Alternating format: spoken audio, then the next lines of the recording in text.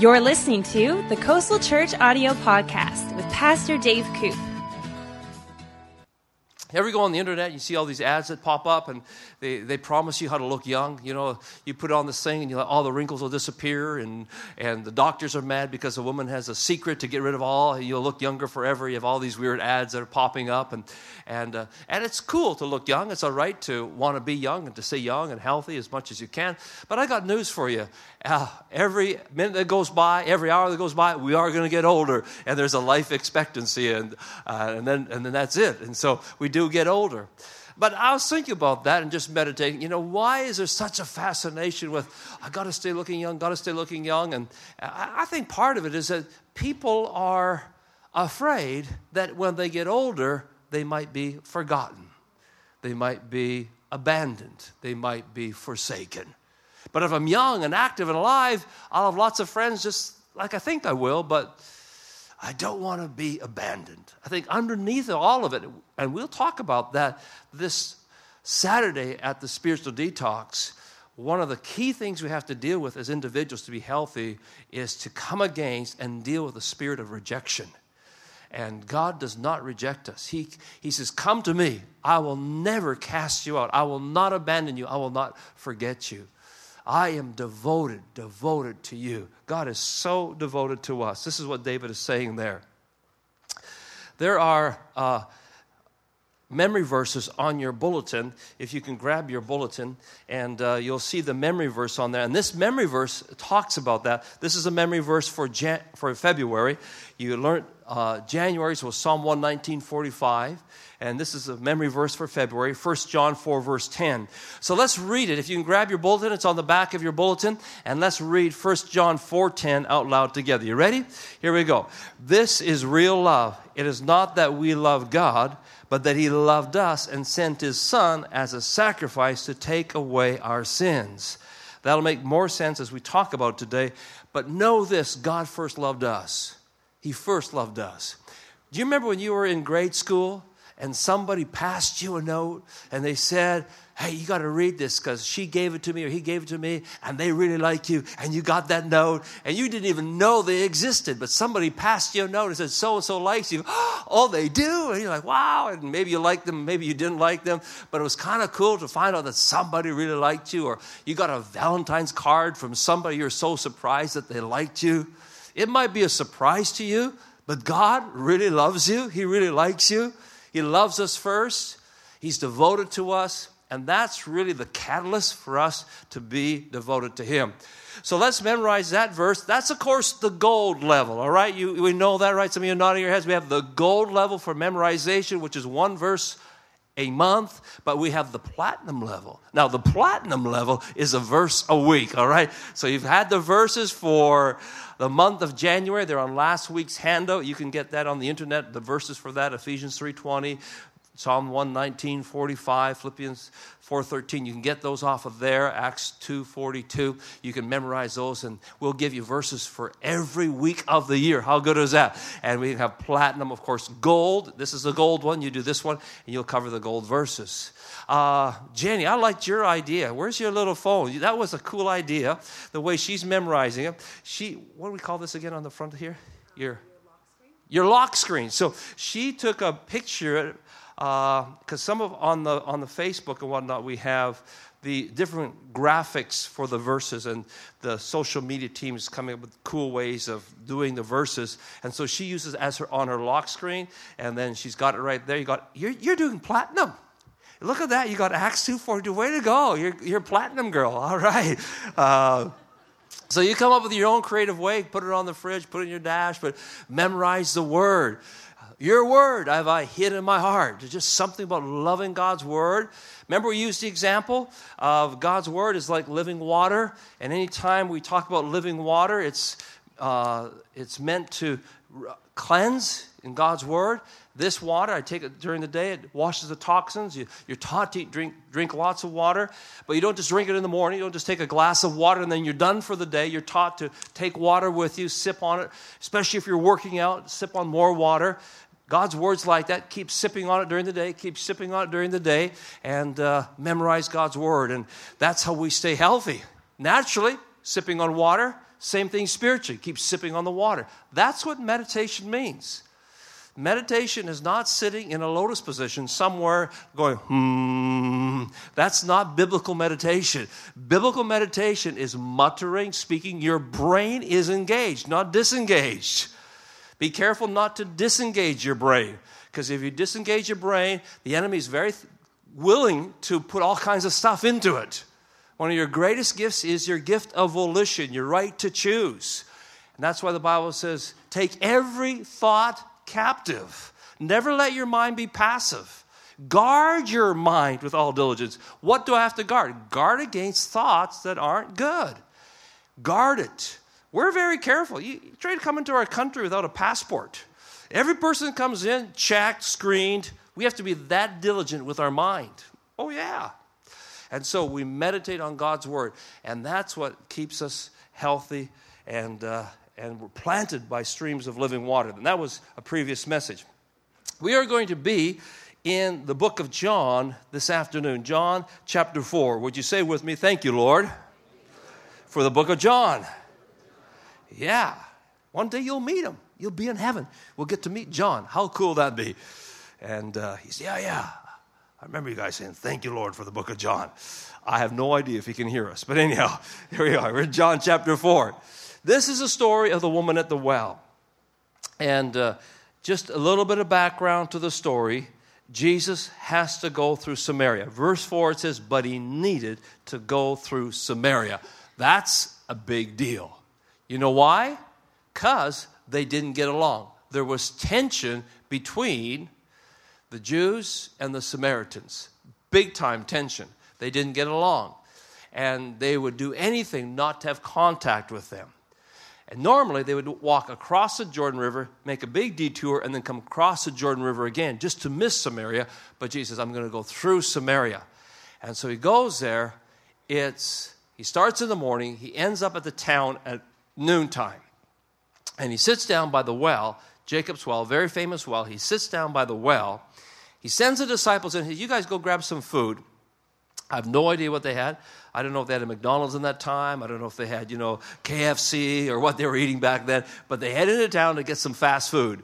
And while they're heading into town, they probably passed this lady on the way into town. And he's sitting at the well. And this lady shows up. And he asks her for a drink of water. Now, this absolutely surprises her for a number of reasons. One, that he's a man asking a woman in the culture of the day for a drink. And before even that, he's just saying, can you get me a drink of water? It's kind of very bold. Would you get me a drink of water?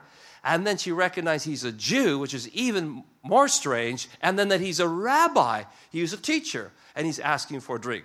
The rabbis wouldn't even talk to their wives in public or their daughters or their sisters, but he's talking to this woman. And so she is so shocked. What is he doing talking to me? And she says to him in verse number 9, the woman of Samaria said to him, how is it that you, being a Jew, ask a drink from me, a Samaritan woman? For the Jews had no dealings with Samaritans.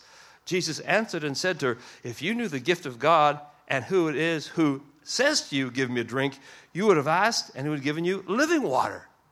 And so she's like, oh, really? Like you have some kind of secret water that I'll never get thirsty again? That would be nice to have. She said, no, I'm talking about spiritual water. And Jesus goes on to talk to her, and she has some questions. She's a little bit rough on the edges. This lady has come, remember, at noontime. No other ladies with her. Now, ladies, I know you like to go shopping together. I don't know why they do this. Guys, I haven't figured it out yet. But when I say, I'm going to the bathroom, I don't need anybody to go with me. But ladies, they can, hey, let's go to the washroom. And they'll all go. So I know ladies like to travel together. And she is at the, well by herself. And it's noontime. It's not like noontime in Vancouver. Noontime in Vancouver, this is about noontime now. Not a big deal. But there, hot Palestinian sun. Really, really hot. And most of them would have come at nighttime when it's cool. She's coming in the middle of the day. She's coming by herself. That's important. Why? Because she has been shunned. She's been overlooked because her reputation is not so good. She has been married 5 times, and now she's not married. She's just shacked up with a guy, and her reputation is not so good. We don't know why she went through the different marriages. Maybe they passed away. Maybe it was a messy divorce. We don't know the situation, but we do know this culturally. For her to come at noontime by herself, you know that she has been forsaken by her community, that she has a certain reputation. And so Jesus talks to her. He reveals that he is the Christ to her. In verse 26, it's I who speak to him here. I am the Christ that you're looking for. The disciples come back, and they're so surprised to see Jesus spending time with her. But what happens to her is that she has, just like Bill Wilson had a moment, a defining moment on that park bench, she has a defining moment at the well. And the defining moment is that Jesus saw who she was, saw that she was married many times, living in adultery, breaking the commandments. Now, we memorized the 10 commandments the other day. Let's just do a quick test. Who can tell me what commandment is you shouldn't commit adultery? 7. All right. How do we know? How do we remember the number 7? The broken heart. The 7, the broken. You see, you guys are amazing. You memorized the 10 commandments. That's great. She had broken that 7th commandment, committing adultery. And but the neat thing is about this, Jesus doesn't condemn her. He sends her back to get her husband. She says, well, I don't have a husband. And he goes, that's right. But he reveals what's going on in her life. She runs back and she tells the people that she knows to come check it out. Now, I have a question for you. If you were condemned, if you were trashed, if you were spoken down to, if somebody was, oh, you are this lady, would you go tell your friends to come meet this guy? Not a chance. Jesus must have been extremely loving, extremely accepting. He doesn't lessen what she does, but he doesn't condemn her. And she brings her friends. Her friends come, and this is cool. Jesus stays in a Samaritan village for 2 more days. This woman becomes a devoted follower. Like Bill Wilson became devoted, this woman becomes devoted. Devoted enough to bring her friends, devoted to have them stay in the village. And if you go to Acts chapter 8, there's a revival later on in Samaria. Dr. Peter Wagner says these two are connected. What this woman did, her devotion, her living, helped bring revival in Acts chapter 8. When we recognize God's devotion to us, we become very devoted. Romans chapter 8, verse 1 is there in your notes. It says this. There's therefore no condemnation for those who belong to Christ Jesus. No condemnation. Would you say that with me? No condemnation. Wow, that's really good. No condemnation to those who belong to Christ Jesus. Now, if you back up a bit and read Romans 7, you can do that on your own. Paul there is writing, and Paul, I can so identify with Paul in that chapter, because you know what Paul says? Paul says, you know what? I'm really kind of frustrated with myself. I'm paraphrasing here. I'm really frustrated because the things that I should be doing, I'm not doing. And the things that I don't want to do, I'm doing. Have you ever been there? Have you ever felt that way? Like, I don't want to do it, but I did it. And that which I didn't want to do, I did. And Paul, at the end of the chapter, he says, wretched man that I am. This is the Apostle Paul. So if Paul felt that way sometimes, I feel like, okay, that it's not so unusual that I'd feel that way. Sometimes I feel very finite. I feel so human. I come to God and say, God, I feel so human. I still feel so finite, and yet you love me. Your devotion to me, your patience with me amazes me. He doesn't condemn me. I'm so glad he didn't say, Dave, you know what? That's the 10th time you failed that. Like, I'm done with you. I'm moving on. He doesn't do that. Isn't that good? And this woman, she's blown it 5 times. She's in a mess now. And Jesus doesn't say, you know what? I'm not going to waste my time with you. I'll go talk to some other ladies who got their act together, but I'm not talking to you. That's not Jesus. He doesn't condemn her. He's devoted. Now, devoted is not committed. There's a difference. Committed, you can be committed to your job, but not devoted to your job. Committed is I show up, I get my paycheck, I go to work. Devoted means I love my job. I'm enthusiastic about my job. I can't wait to be there. There's a difference. God's not just committed to us, he is devoted to us. No condemnation. No condemnation, Paul goes on to say, to those who are in Christ. Condemnation means condemning sentence. You could put it this way. There is therefore no condemning sentence to those who are in Christ. If I committed a crime, let's say I was speeding and then I was speeding excessively and I had to go before the judge, and the judge would say, it was a school zone, the speed limit was 30 kilometers and you were going 110 kilometers. There's a condemning sentence for you, and you're going to have your license stripped from you. You have to pay a fine, and you have to spend so much time in jail. That's the condemning sentence. And it's just. There should be a condemning sentence for it. Or if somebody killed somebody, or if somebody stole something, here's the condemning sentence. And all of us had a condemning sentence on our life before Christ because of what we did wrong. But Jesus took that condemning sentence. Wow. He said, I will take the condemning sentence that was sentenced for what you did. I'll take that. Now, if you're not in Christ, the condemning sentence is on your life. The condemning sentence is removed when you receive what Christ has done for you. If it has to be that way, because otherwise it wouldn't be love. He can't force it on you. You must have this. He shows it to us, he reveals it to us, but it's a free gift that has to be received. But he took our condemning sentence. He doesn't condemn us because he took the condemnation for us. This woman, she lives a devoted life because of the devotion that Christ showed to her. There's another story in John chapter 8. If you have your Bibles, just turn over there, or if you got an electronic version, scroll down to John chapter 8. Here's an interesting story. This is a story about a woman who was caught in the act of adultery, and she's brought before Jesus, and they're testing Jesus. They're trying to set him up. They're trying to trap Jesus. They're more interested in trapping Jesus than they are the woman, and they bring her to Jesus. Now, I always wonder where's the guy? Last time I heard it takes two to commit adultery. I don't know where the guy is, but he doesn't get brought, but she does. And she's brought before Jesus. She's caught in the act, so she's got to, get herself together. She's dragged there. Can you imagine how embarrassing, how humiliating, how condemned she feels already? The community's there, the neighbors there, and there's a bunch of people that want her put to death. And Jesus said, well, okay, you want her stoned.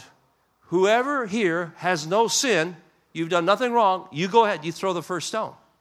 And then he reaches down the ground and he begins to write something in the ground. Scholars believe that what he was doing is writing down where they'd missed it, where they'd sinned. And one by one they began to leave. Nobody throws a stone. If anybody could have thrown a stone, it would have been Jesus because he had no sin.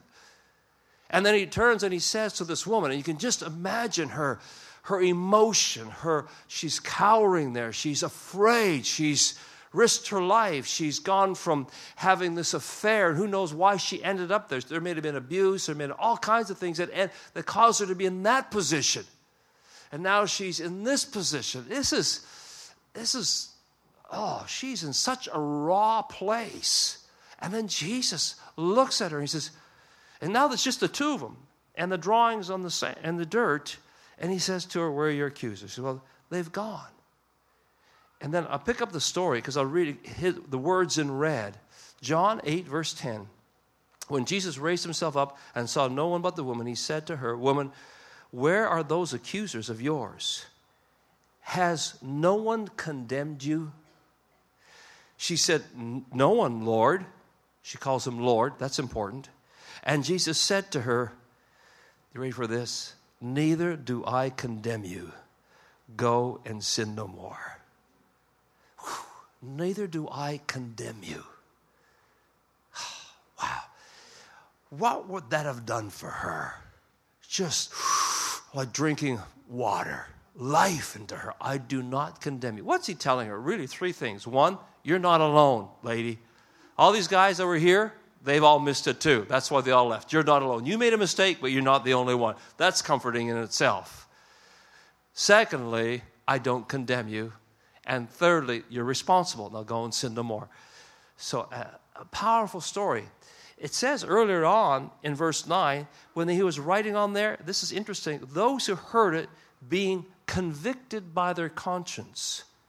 Even those guys he didn't condemn. Convicted but not condemned. There's a difference between condemnation and conviction. The Holy Spirit convicts us, but he doesn't condemn us. Condemnation comes from the enemy because he wants to keep you down, wants to beat you up. But no, God comes to bring conviction. There's a great book called The Search for Significance by Robert McGee. I give you a few points out of his book in your notes there. Condemnation is removed only through Christ. Conviction deals with our behavior, not our status before God. That's an important point. Conviction is the Holy Spirit's way of showing the error of our performance in light of God's standard and truth. His motivation, this is important, his motivation is love, correction, and protection. Sometimes we'll feel convicted. How do we feel when we feel convicted? So it's like, ooh, shouldn't have done that. But that conviction is never to make you feel unworthy. It's to point out that that act was unworthy of the behavior of somebody who follows Christ. But you are not unworthy. You are not condemned. He calls you saint. He calls you beloved. He calls you a son. He calls you a daughter. But he never condemns you. He may bring conviction to what you did and say, that's not worthy. But you are never called unworthy before God. Remember what he paid for your freedom? More than all the gold in the world, he paid for your freedom with the precious blood of the Lord Jesus Christ. That, my friends, is your worth. Whew. There's not enough banks in the world to hold all the gold and all the real estate and everything else to equal the value of one precious drop of his blood that purchased your freedom. That's your worth. That's your worth. What's the worth of this microphone? I go into some type of a store to buy a microphone, and to, whether it be a sound department of some kind, and they say, oh, that microphone is $500. That's the worth of this, $500. What's your worth? There's not a dollar value. Your worth. Your worth, really. Your worth is far more. Your worth is the precious blood of Jesus. That's your worth. You're a spiritual being, and you have an incredible, incredible value. So he doesn't condemn you, but he will convict you and say, that is not valued. Let me give you a couple other points on the next page in your notes. Guilt focuses on the state of being condemned. I'm unworthy. Where conviction focuses on behavior. This act is unworthy of Christ and is destructive. God frees us from guilt, that feeling of condemned, because he took that condemning sentence for us. We were guilty. Oh, yeah. I did stuff in my life guilty. And I don't even want to talk about it. It's back there, but guilty. But Jesus took the condemning sentence for it. And today, it's so good not to have guilt. So great not to have guilt, to be free. The conviction is different. Conviction deals with our loss of moment-by-moment communication with God. Conviction produces not a fear of being punished, but a healthy fear, a respect for the destructiveness of the act itself. Conviction leads to repentance, turning and coming to the Lord. Conviction ends in comfort, the realization of forgiveness. Thank you, Lord, that I'm completely forgiven and totally accepted by you. Now, like I mentioned, this lady goes back and she tells everybody, and they come, and she ends up living a very devoted life. The point of the message, the big idea is simply this: God is incredibly devoted to you. And when we realize again how devoted he is to us, this inspires us to live fully devoted to him. Now, I propose to you this afternoon, when somebody is not living fully devoted for the Lord, they need a refresher of how devoted God is to them. And they may even have to go back and remember what God pulled them from to realize again, oh yeah, you did that for me. I will live fully devoted for you.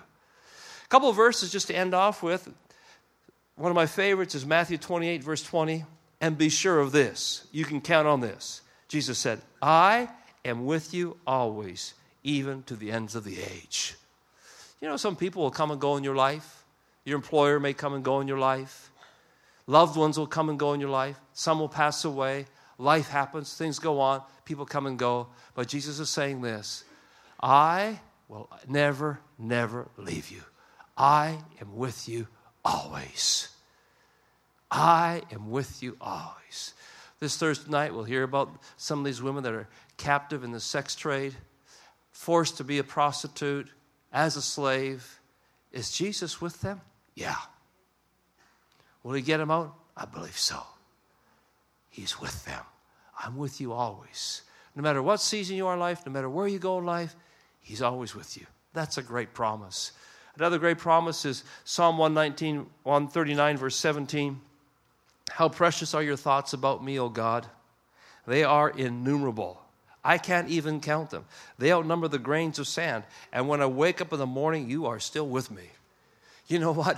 Your boyfriend might not have thought about you this morning. Your mom might not have thought about you this morning. Your boss probably didn't think about you this morning. But I got news for you today.